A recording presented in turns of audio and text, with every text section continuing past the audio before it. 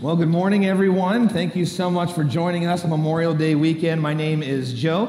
I'm one of the pastors here at Grace, and we're thrilled to be wrapping up a series this week called Life Intentionally. But before we do that, I'd like to just take a moment and kind of pause to kind of talk a little bit about the weekend. Here we are, Memorial Day weekend, and I know a lot of us probably have plans for the weekend. Maybe we're getting together with friends or family, and that's amazing and that's awesome, and we even should.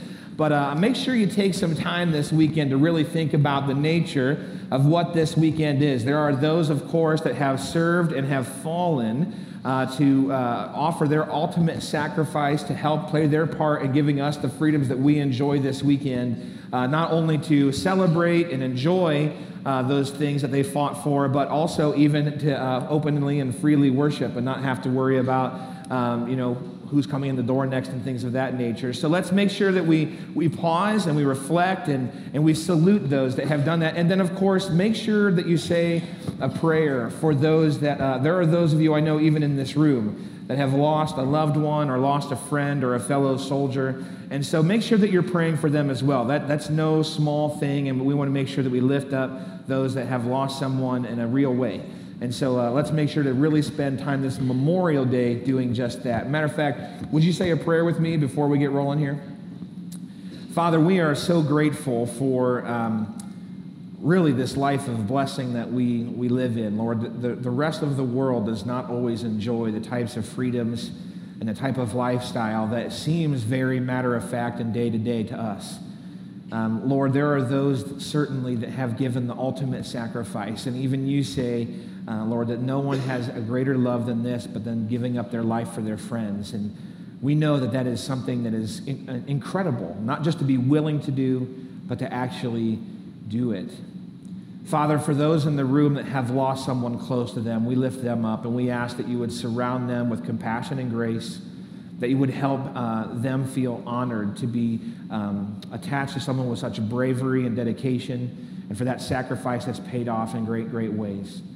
Lord, we love you and we serve you, we depend upon you, and today we ask that you would speak to our hearts and help us always have a somber look at this reality, even as we enjoy the freedoms that they've helped pay for. We love you, Lord. We're here to follow you, and it's in your name we pray. Amen. All right, so as I mentioned, we're in this series where really we've been talking about this concept of know it, live it, and give it away, which is a really big deal here at Grace Church. It's a big part of our main philosophy, who we are, what we do, the purpose that we try to achieve, even as we would look one another in the eye and say, kind of how are you doing spiritually?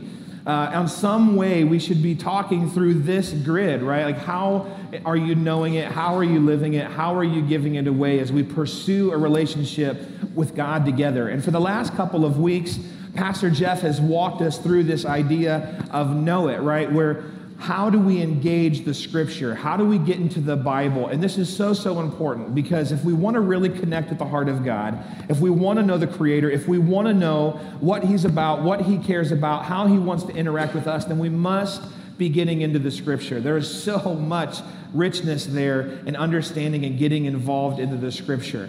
And so he walked us through that 2 weeks ago. And then last week he talked about live it. And so we engaged this idea of the intentionality behind actually sharing lives with one another. That the best way for us to live out not only our faith but our life is to allow our lives to be poured into with others. And so to allow people to sharpen us, to challenge us, to love us, to offer that compassion, and then, of course, to offer that in return, to know and to be known. And so if you missed either of those weeks, I want to highly encourage you to go back. If you missed it, because it's so incredibly foundational. But even if you didn't miss it, maybe you heard it, if it's something that you still feel like you haven't locked into, use those types of resources to continue to dive in. Let's make sure that one another, we are walking in stride, pursuing Jesus together in all the ways that we possibly can. Now, some of the ways in which this really kind of blossoms for us is understanding a couple of key truths. And as I was getting ready for this weekend, I was reminded of a couple of verses that have really impacted me over the years. Because as we talk about what this really means, and I'm going to skip past a slide here, so don't worry, it's not a glitch, all right? But I want to talk about this verse here where it says, therefore, if anyone is in Christ, the new creation has come, and the old is gone, the new is here. As we begin this life of understanding what it means to know Jesus, to understand living out our lives in Jesus, we realize that our life is not one where we're just finally trying to become a better version of ourselves. We're not just trying to become a better Joe. For you, that's a really good thing. You don't want to be me, okay? But for all of us, we're not just trying to become a better version of ourselves. We're actually, as we give our lives to Christ, God is helping us see that the old is gone and something new is happening, that we become a new creation and something actually spiritually changes in us and our life begins to transform. And then one of my favorite scriptures of all time is found in Galatians 2:20, where it says, I have been crucified with Christ. That old has gone away with the crucifixion of Christ, and it's no longer I who live, but Christ lives in me. The life I now live in the body, I live by faith in the Son of God who loved me and gave himself for me. As we give our lives to Christ and we engage in this idea of knowing it and living it, Christ is actually living through us. Our life actually becomes an extension of God, right? And so this is a big deal because it's not just us trying harder, it's us understand that we actually have a full relationship with who God is, because the whole idea of knowing it and living it and now giving it away is that we are engaging the story of Jesus. That our lives are actually being knit together to understand who is Christ and how does his life unite with mine and vice versa. And so it's this awesome understanding as we get into these concepts. And that's why I want to encourage you, if either know it or either live it is something that you feel like you still haven't kind of like really grappled with, really understood, you don't feel that as a natural part of your life, to continue to go back to those resources and watch those build up. Now, when I was in college, I gave my life to Jesus about a week after I graduated high school. And so as I went into college, not only was I figuring out what college was like, and I was playing football and trying to figure out what I wanted to major in and all those things, I was also trying to figure out my faith. And so I was pretty much diving in to everything I possibly could. We had multiple groups on campus. I think I was a part of a different ministry almost every night of the week. I was just trying to learn what I had kind of just said yes to. I was diving into the Bible. I was meeting up with these different people and saying, how are you living out your faith? How is your life coming together? And so they were sharpening me and helping me. And we even had some weird groups on campus. I didn't know were weird at the time, but looking back, I'm like, I probably wouldn't do exactly that again. But we were doing all these different things, just trying to figure out, how do we follow Jesus? And so I was getting into the scripture nonstop. I was meeting with these groups of people all the time, very regularly.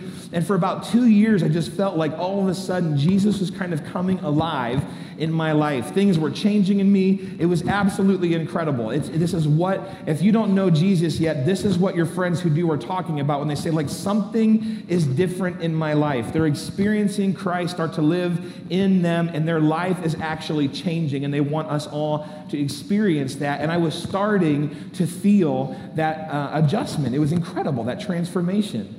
But then about 2 years in, about the end of my sophomore year of college, I suddenly felt like I kind of hit this wall where like suddenly something wasn't clicking, something wasn't connecting, something just didn't seem right. And I was in the scriptures, I was meeting in these groups, but something was wrong. And I kept going, I'm like, maybe I can find something in the Bible that will answer this for me. Maybe I can talk with one of my friends, but something in that arena just wasn't happening. And I'll cut to the chase and just tip my hat now. What was missing was the fact that I was not allowing Christ to live in and through me.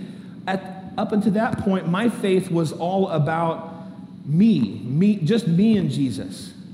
What could God do in me? How can I get right with God? What could happen differently in my life if God got a hold of me? What sins could he help me overcome? What issues could he help? How could I be a stronger version of myself? And that's what so much of my faith was. That's why I was exploring the scripture to try to figure that part out. That's why I was meeting with other people so they could help me become a better version of myself. But then as I really continued to hit passages like this, I realized I wasn't letting Christ live through me and to begin to impact other people. It was all about me. And as I began to explore what that would look like, what I ended up stumbling on is this concept that's actually all over the scripture, but this concept of what it means to give it away.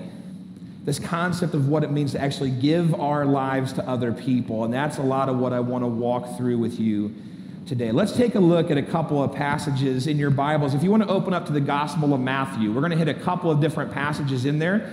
So it's the first book in the New Testament. If you have your app, you can follow along with the app. If you have the U version, it's really easy to find. If you have your Bible, you can either use the table of contents. We're going to be in a couple different chapters in there, so open up to the book of Matthew. We're going to get started that's the logo, but that's fine. We're going to get started here in Matthew chapter 6, and this is a fascinating passage where Jesus is really talking about what it means to actually invest ourselves in things that are important. And I love how he puts this. He says, "Do not store up for yourselves treasures on earth where moths and vermin destroy and where thieves can break in and steal, but store up for yourselves treasure in heaven where moths and vermin do not destroy and where thieves do not break in and steal. For where your treasure is, there your heart will be also." Jesus is pointing out the fact that when we invest ourselves into things, our heart follows, right?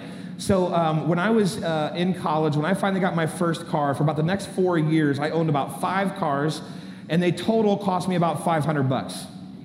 They were awesome vehicles, let me just tell you. My first car, when I got it, was about a 12-year-old Chevy Cavalier. I think it had like 203,000 miles on it when I got it.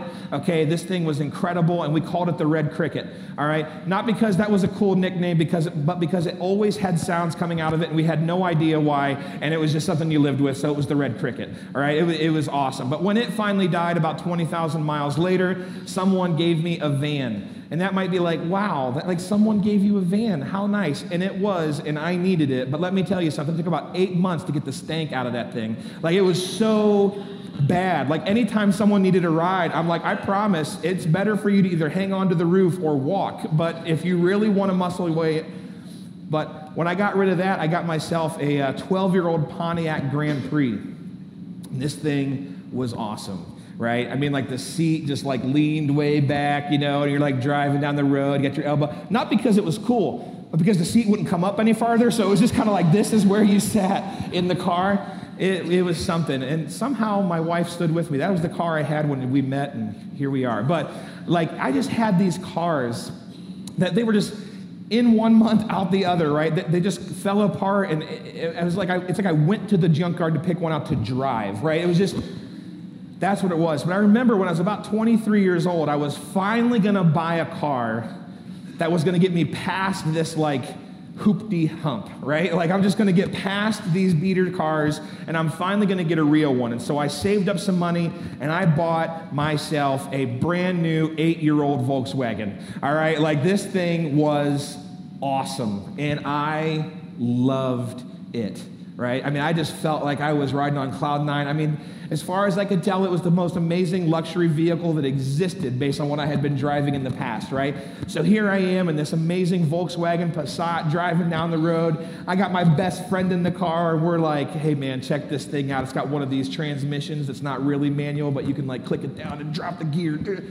And all of a sudden we're driving down the road, the car is like, I'm like, no.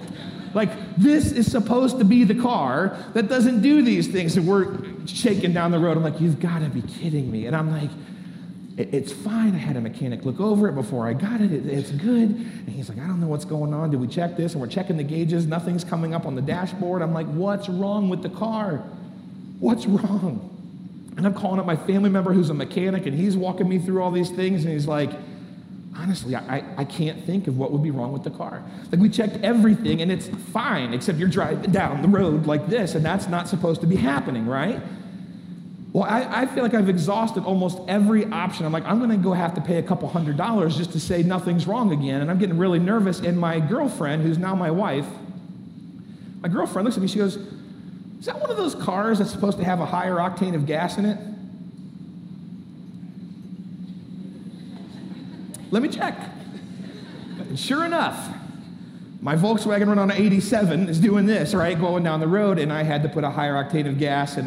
But what I didn't realize is that was the beginning of a very fateful season of me in this Volkswagen. It seemed like every other month something else needed repaired, right? And I don't mean to throw Volkswagen under the bus, but this one, right? Like this one, no pun intended, Volkswagen bus, get it? Okay, so anyway, like, I had such a hard time. It seemed like this repair and then that repair, and the tie rod broke and this needed fixed, and there was a wobble in that wheel, and this happened and this and over and over and over.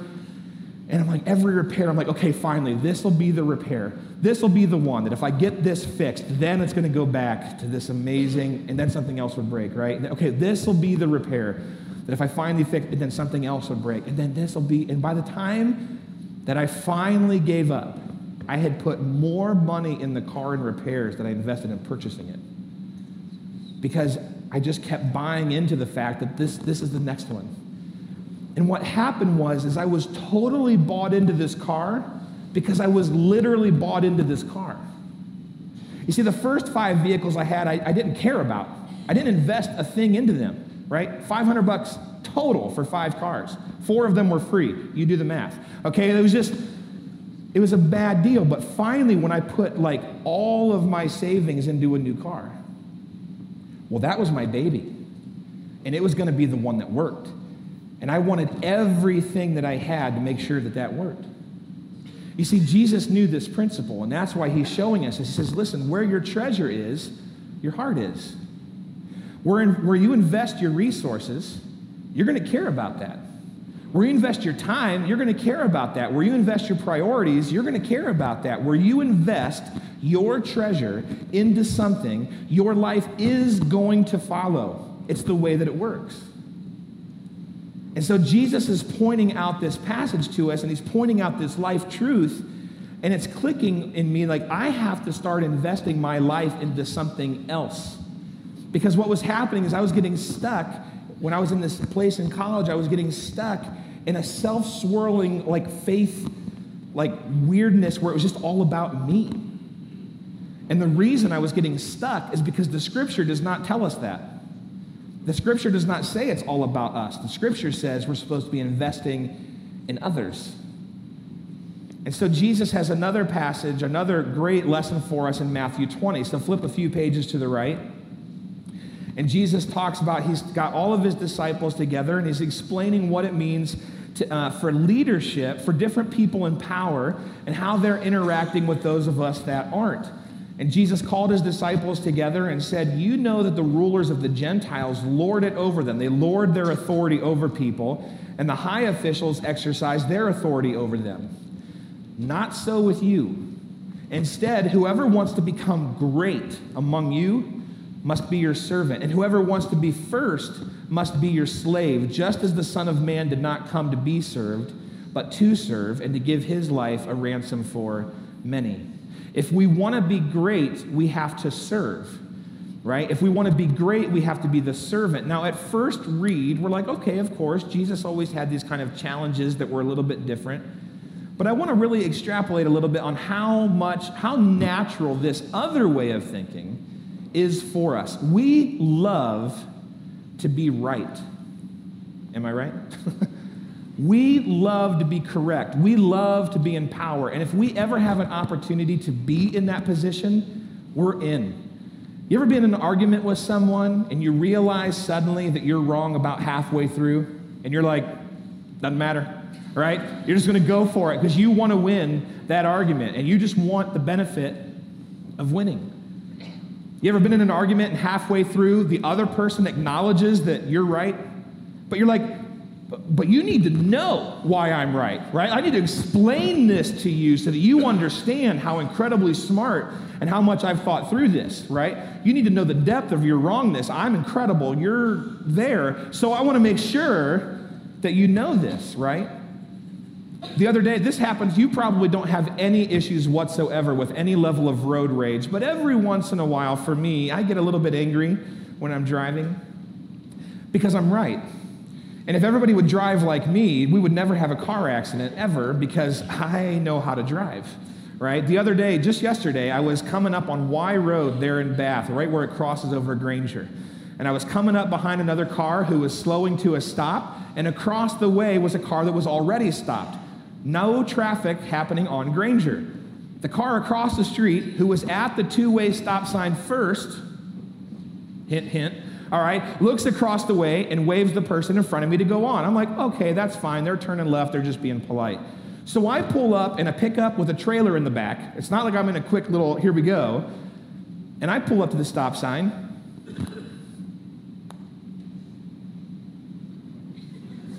Like, it's obviously the other person's turn at this point. Not only were they there before the person in front of me, they were definitely there before me. And there's still no traffic. It's not like they're waiting for traffic. There's not a car to be seen.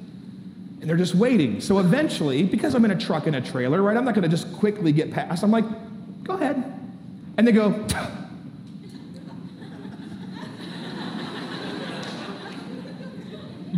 do you not have a driver's license? Do you not know how this works? Like, I mean, and it's not, not to bust stereotypes, but it's like a 40-plus-year-old guy. It's not like, I mean, he should know. This is how a two-way stop sign works, right? And he's, I'm in this truck and trailer. What I wanted to do is just pull it out in the middle of Granger Road, stop it, get out of the truck, and say, listen, okay, so when you're at a stop sign with somebody, okay, what's going to happen is, right, and we feel that way every time we're in some type of driving tiff, right? If you're ever at a four-way stop, which should never be complicated, hint, okay? But if you're ever at a four-way stop and someone starts doing all the gesturing and stuff like that, someone is going to be like, right? Because they don't know what's going on, and we always want to be correct. Matter of fact, there's even a cultural cliche that we all buy into, right? If you want it done right, do it yourself. Did you notice how everyone in the room knew what that was? We all think if we want it done right, do it yourself, every one of us. Which means, apparently, there's a lot of ways to do it right. But boy, do we like to be right. And boy, do we like to be in charge. There's a reason that Jesus was flipping this upside down. There's a reason. This isn't just if you're a boss. This isn't just if you're in some type of government leadership. This isn't just if you're in some position of actual authority. This is life. That you don't lord your authority, you don't lord your correctness over people, but instead we serve.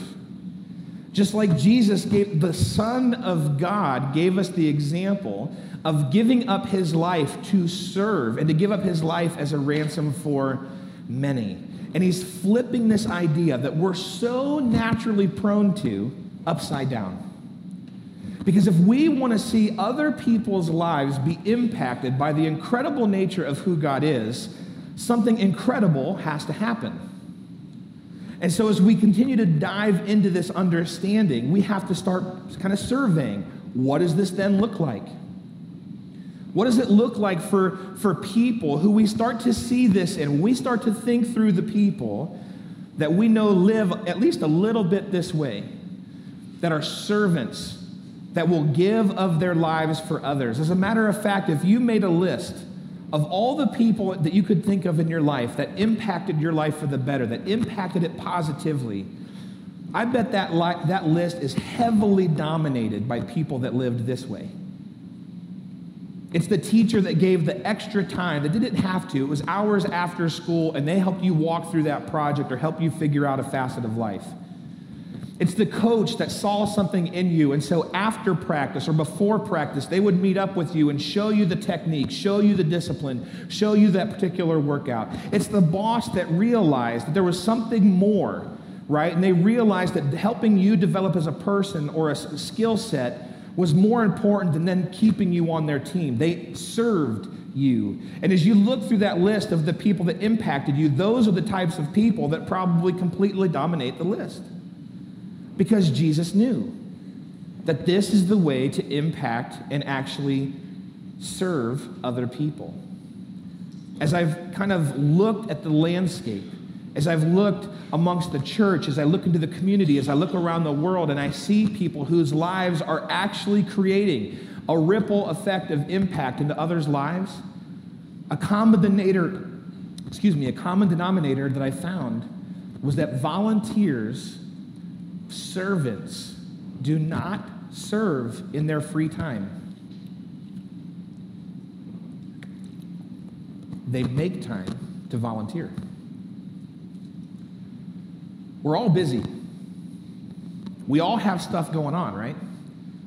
There's always something else to do. Everything that you want to get done at home, that list is ever growing.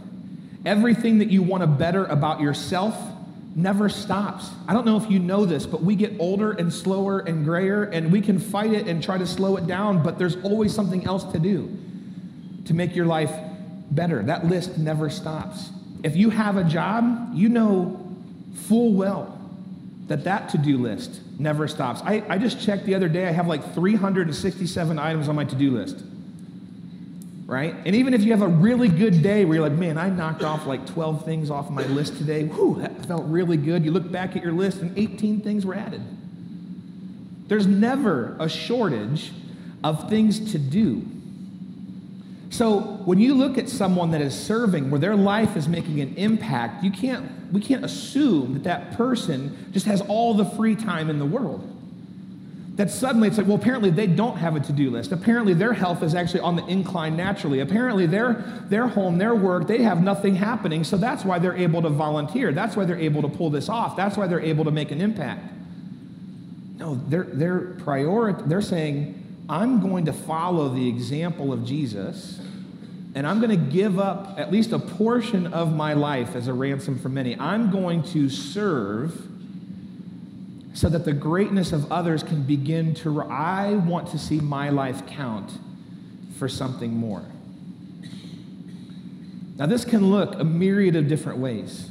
And whether we're just trying to figure out what this might look like, or whether we're kind of like seasoned in exploring what service looks like for us, it's a smattering. Some of us, we got involved in something called the Go and Do Weekend a few weeks ago here at church. It was incredible. 1,600 volunteers going out into the community over the course of 2 days, doing all kinds of crazy projects. It was amazing, and the impact and the things that got done, it was awesome. And I just this week got another handful of thank you letters addressed to the church for people that were just blown away at what you guys were able to accomplish that weekend. It was unreal. And for some of you, that was like a first thing that you've ever really done when it comes to volunteering or serving, which is incredible. And it was so fun to give up a couple to multiple hours to actually see those things happen. This coming weekend, and a week from now, we'll be wrapping up a 500,000 meal pack to put meals in the hands and the bellies of starving children all around the world. 500,000 meals. And most of us will serve about a 2-hour shift. Hairnets are on us. And it's going to be absolutely incredible to see what a few hours of collective energy can actually see happen over the course of 3 days. And that might be an amazing way for you to kind of start the process of what it means to serve. But both of these types of examples, they're meant to be like taste testers. Isn't it incredible to give a bit of your life for the benefit of others? That 2 hours of your life wearing a nasty looking hairnet, because we all look amazing in them, bling, okay, but that 2 hours drastically impacts that child's life. The way that they work out those meals is where that kid will be fed for a year. Your couple hours of service makes a huge impact. So imagine what a lifestyle of service could begin to look like as you begin to serve other people. Another thing that I've found when it comes to this idea of service is that it always looks like give it away. And I know that seems cliche, but it always looks like give. Something from me is going to become not mine. I'm going to give. Whether it's my time, I'm no longer going to make this time my own, but instead I'm going to dedicate it to someone else. I'm going to prioritize what you need done. I'm going to prioritize your task list. I'm going to prioritize your needs, and I'm going to compassionately offer myself to you. I'm going to give myself to you. I'm going to give these finances or these resources, and I'm no longer going to be the steward of them, but instead, I'm going to give them to you because you're in need, and I want to make sure that your needs are met. I'm going to give. I'm going to use these, even though this skill set could probably make my life better or make me more money, or I'm going to give that skill set to this person, this family, this organization, this community, because I realize that skill set could make a great impact over here. I'm going to give. I'm going to give it away, right? Some of us, we've dreamt about this before. Some of us, we've sat in settings like this before, and we've made a list, and we've taken a note, and I'm going to do this, and I'm going to make a step, and I'm actually going to do this, and I want to see this happen, which is great, but then it never goes away. It stays in a notebook. It stays in a Pinterest board. It stays in a place where we're dreaming, but we never give it away. Remember, volunteers don't volunteer in their free time. Volunteers make time to see it happen. At some point in time, our life has to be given away. And then we give it away. The people that are making the greatest impact all over the globe are giving it away. They're giving the story of Jesus away. They're figuring out, they're praying consistently to see something happen for the message of Jesus to begin to resonate with the people that they're serving on some basis.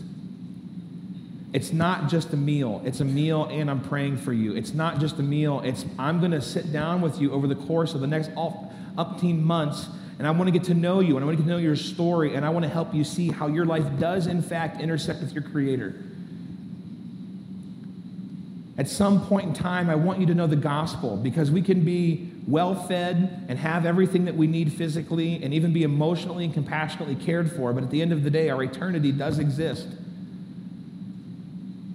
And the fact of the matter is our day-to-day lives, your neighbor, your family member, that coworker, that classmate, every day that goes by that they don't know Christ is another day that they're living a life without actual hope. And so at some point in time, we have to actually give it away and help people understand the incredible nature of who Jesus is. Because that conversation is not us saying we're right. It's us serving and inviting people into the most amazing thing that's ever happened to us. We're giving the life of Jesus away. Now, some of you, as I talk about what it means to give it away, you're like, boy, Joe, that feels really intimidating. I'm not ready for that. I don't know enough. What if they ask a question? I'm not good enough. My life is still, I feel like it's a mess. Jesus is doing some stuff, but I'm not ready for that.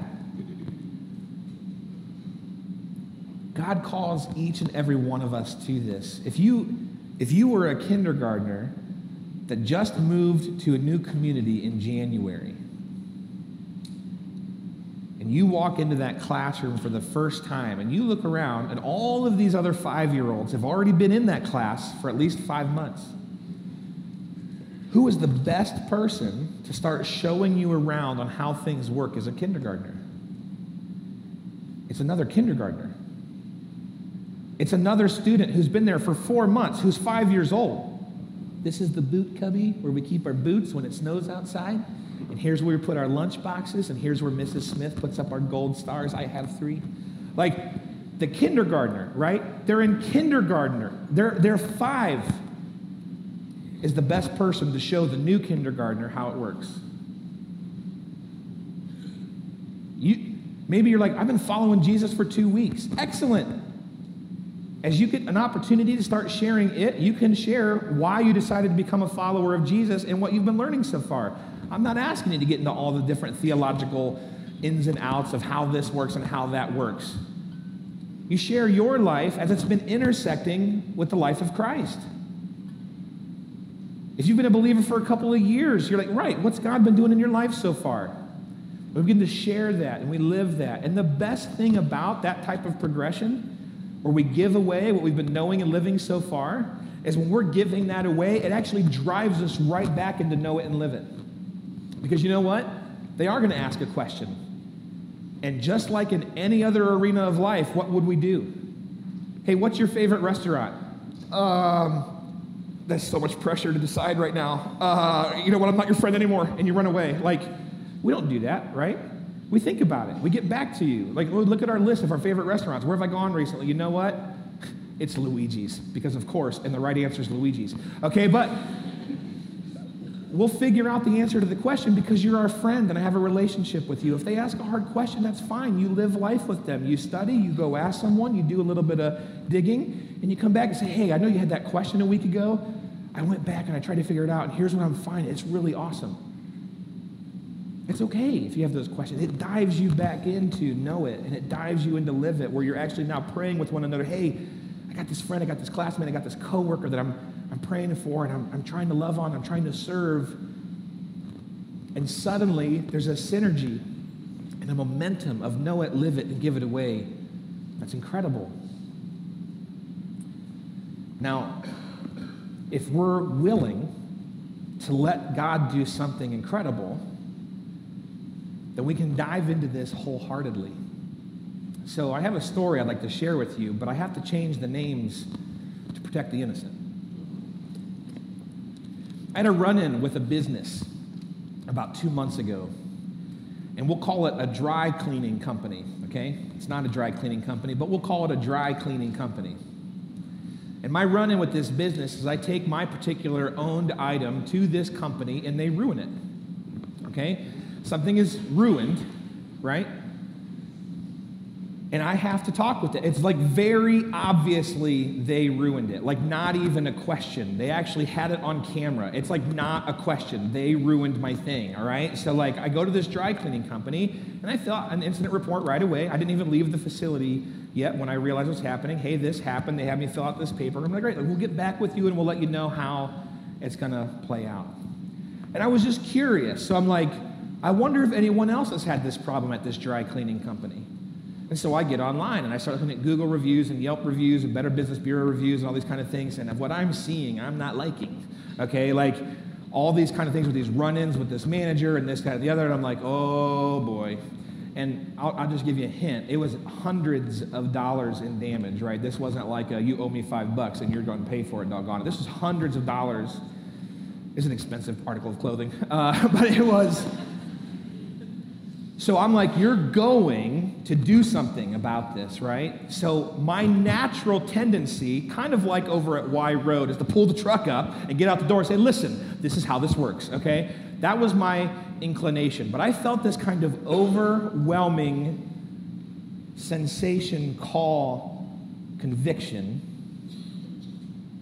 where God was telling me, I want you to be incredibly, overbearingly serving and kind with this company.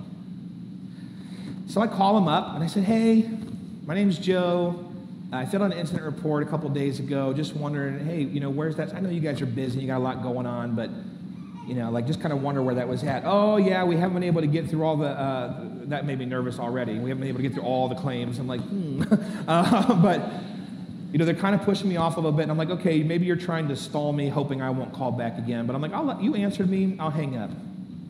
I don't hear anything back for another couple of days. So I'm like, you know what? I'm going to go down. I have this same overwhelming conviction to be kind.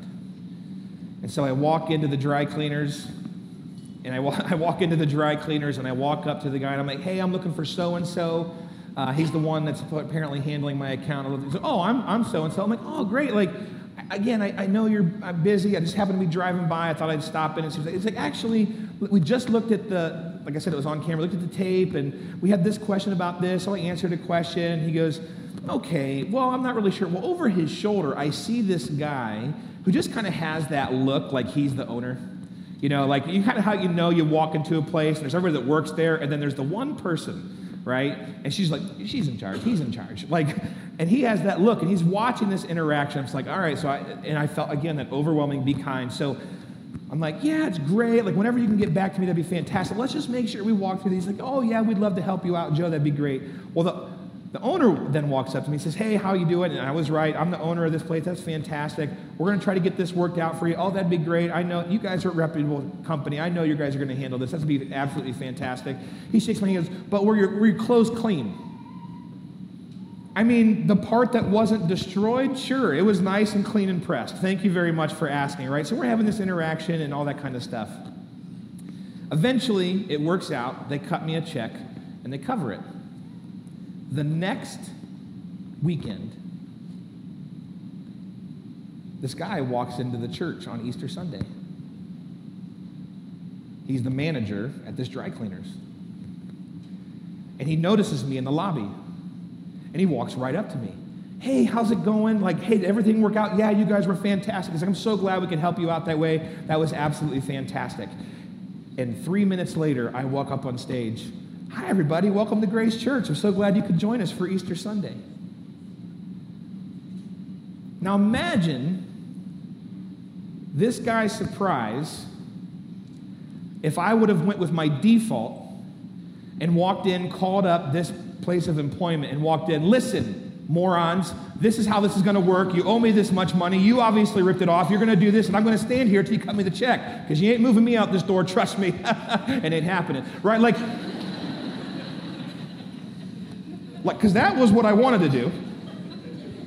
And then 2 weeks later, he's like, maybe I'm going to try out this church. And he gets up here, and I walk up here, hi, welcome to Grace. Like, well, that guy's a moron.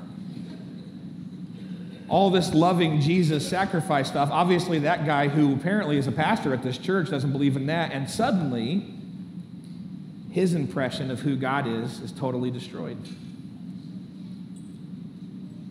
See, if we're willing to be intentional with how we give our lives to people, if we're willing to set aside our rights, our times, our priorities for the purpose of serving and helping other people see the incredible nature of who God is, even when we're not looking, God can do something incredible through our life.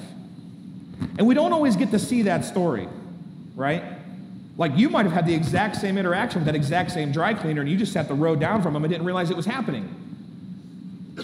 But it's a part of how God works because he knows that if we're willing to give our lives as a ransom for many, just like he did, if we're willing to be the servant, then something incredible can happen. Some of us, it's just time to take a step. Maybe you've tried something before and you liked it, or you weren't sure about it, but this concept keeps coming back. I need to give my life to something. I need to serve people. I want to encourage you to take that step. I don't care where it's at. Serve here at the church. We have lots of ways for you to invest your lives into people. Serve in the community. Go full bore on the people that you're praying for and want to see know and love Jesus. Figure out ways to love them and serve them and help them understand the incredible nature of who God is. Move overseas, right? You're like, well, that's crazy. We have someone doing it this week. Someone this week is moving overseas to give their lives to the gospel, to help other people know who Jesus is in an extreme setting. It happens. Somehow, some way, we got to take the step. Maybe it's a small one. Maybe this is the moment where you're realizing God wants you to take a big one. But whatever it is, let's make it consistent. Let's give ourselves intentionally to a lifestyle where we're willing to serve, or we're willing to give it away. We're willing to give our lives to other people to see an upside-down result happen, where people can be impacted by our intentional and our indirect service. Maybe you have a name coming across your mind right now, someone you want to invest into. Maybe it's an organization maybe it's I've been meaning to sign up for the thing and I haven't pulled the trigger, and whatever it is, let's do that this weekend. Let's engage. Let's be intentional, and let's allow then our connection with God to not only begin to transform us like we've never seen it happen before, but watch God use us then to impact other people's lives like we could have never expected. Because servants don't just serve in their free time. They make time to serve. It's an intentionality. It's a followership of the life and the heartbeat of Jesus. The band's going to come up here, and we're going to spend some time with a couple of songs to just kind of reflect and look at him. Because not only is he incredible in his nature to reach out to us, but he's incredible that he invites us to play a part in other people's lives. And so let's take this time to pray through, to reflect, maybe to make that list, maybe make a couple notes, maybe even send a text to the person that you've been meaning to reach out to. But let's use this time to reflect and look at God and pray. As they come up, will you pray with me? Father, we are so grateful, so grateful. The life that you offer us is incredible. It's so otherworldly. It's so much bigger and so much more grandiose than anything we could come up with on ourselves. The impact that we can be making for other people is far greater than what we would imagine. The way in which you could use our lives is more intentional and more amazing than we would come up with. God, help us to have a lifestyle of service. And as life creeps its way back in and tries to distract us and tries to keep us from actually becoming a servant, encourage us, motivate us, remind us that someone did this for us, that someone sacrificed for us, that you sacrificed for us. God, use us. Use our lives to be a reflection of yours so that others can be changed. And it's your name we pray, Jesus. Amen.